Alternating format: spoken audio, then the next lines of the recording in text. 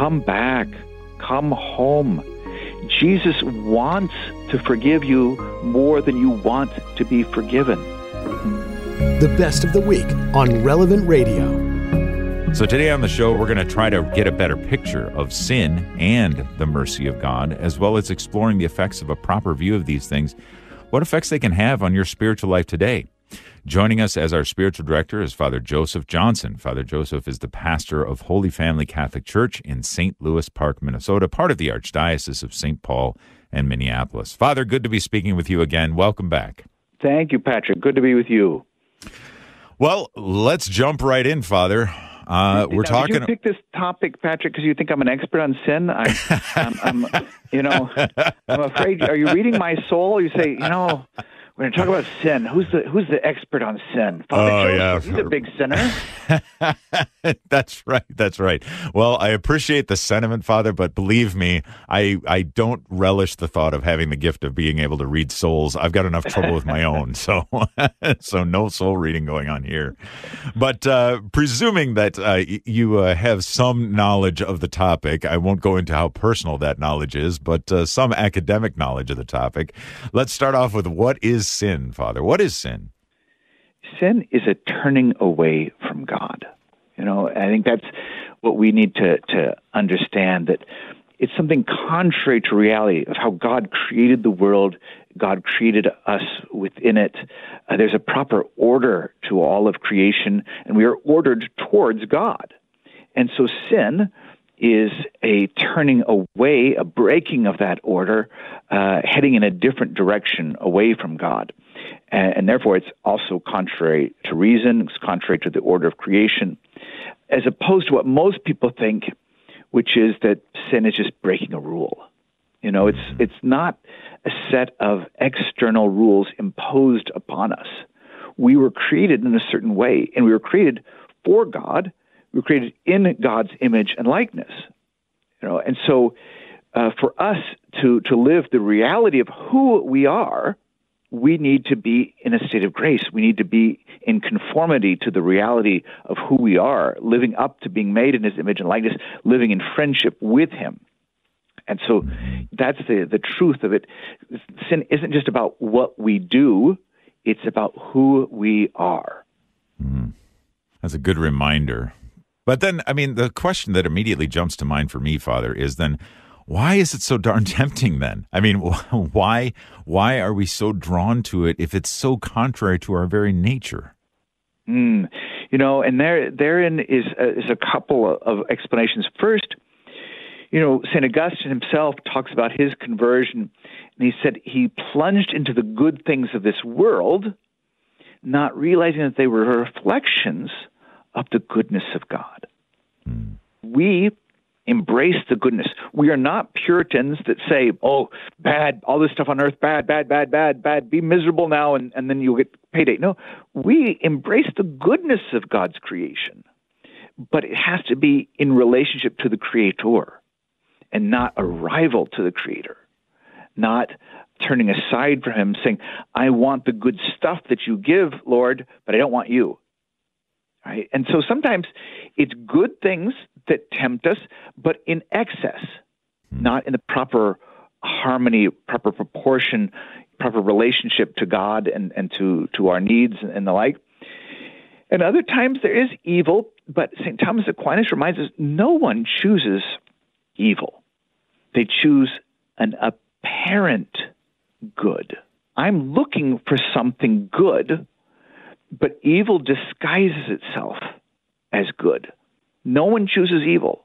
They choose what they think is good.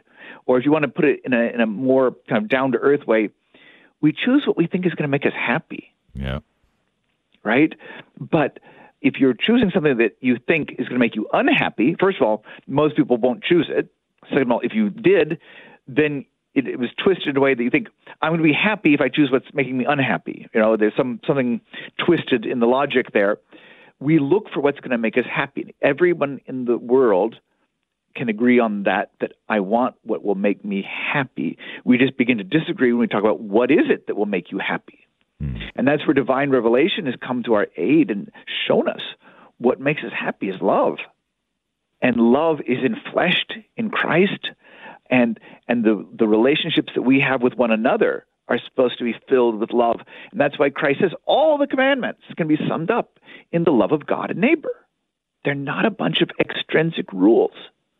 It's just that's what love looks like. And if you want to be happy, you want to live in love with God, you want to live in love with your neighbor. That's what happiness is.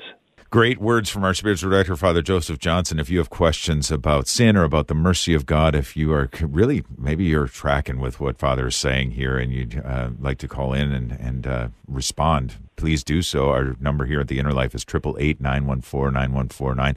Peter is calling in from Grosse Pointe, Michigan. Peter, welcome to the Inner Life. Thanks for calling.